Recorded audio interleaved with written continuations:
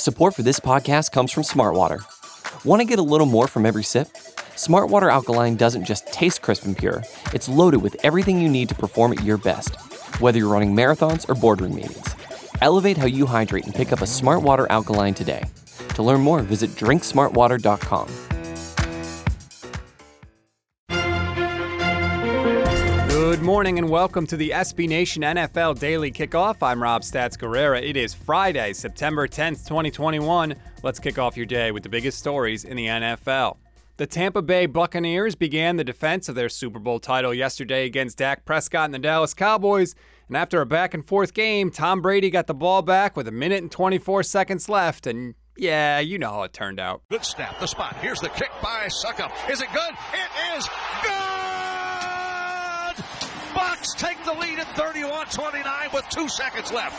How about them Buccaneers defending the Super Bowl championship and taking the lead with just 2 seconds left in the game? Ooh, Gene Deckerhoff going, how about those Buccaneers on the call for the WXTB Buccaneers Radio Network. Congrats, Bucs fans. You get the 31-29 win. You are now 1-0, and the Dallas Cowboys have the worst record in the National Football League. If you liked passing in this one, you were happy. Both teams combined for 108 attempts in the game. Brady was 32 of 50 for 379 yards, 4 touchdowns, and 2 picks, although to be fair, one of those was on a Hail Mary at the end of the first half.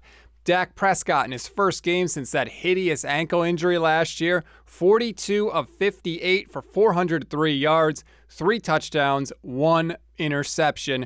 The receivers in the game, obviously beneficiaries of all of that. 4 of them went over 100 yards. Chris Godwin, Antonio Brown, CeeDee Lamb, and Amari Cooper crushed it. Oh, by the way, Rob Gronkowski, 8 catches, 90 yards, 2 touchdowns. Congratulations. He and Tom Brady have now passed Steve Young and Jerry Rice for the 3rd most regular season touchdown connections in the history of the NFL. They have 86. The Cowboys actually forced 4 turnovers in this game and all, but they just could not get the ball in the end zone, and kicker Greg Zuerlein missed 2 field goals in the game and an extra point.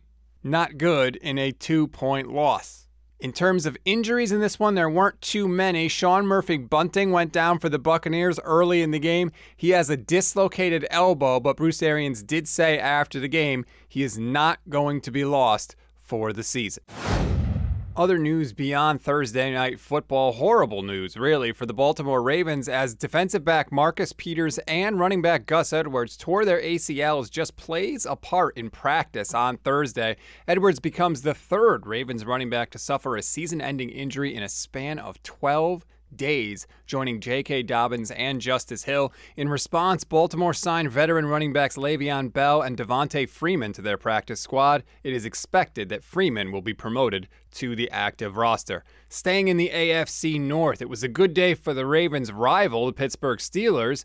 They reached an agreement with linebacker TJ Watt on a 4-year, $112 million contract extension, so he remains with the team through at least 2025. The deal's historic because $80 million of it is fully guaranteed. That is the largest full guarantee for a defensive player in the history of the NFL. It's also historic for the Steelers, who don't usually guarantee any money beyond the first year of a new deal. Well, they did this time. 3 of the first 4 years of the contract are fully guaranteed. And finally, in Los Angeles, Chargers running back Austin Eckler did not practice again because of a hamstring injury. His availability for the game against Washington is a question mark.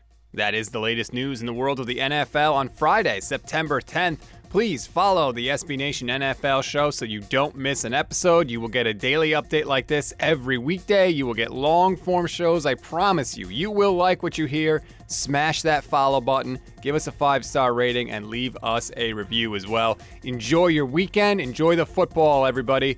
We'll talk on Monday.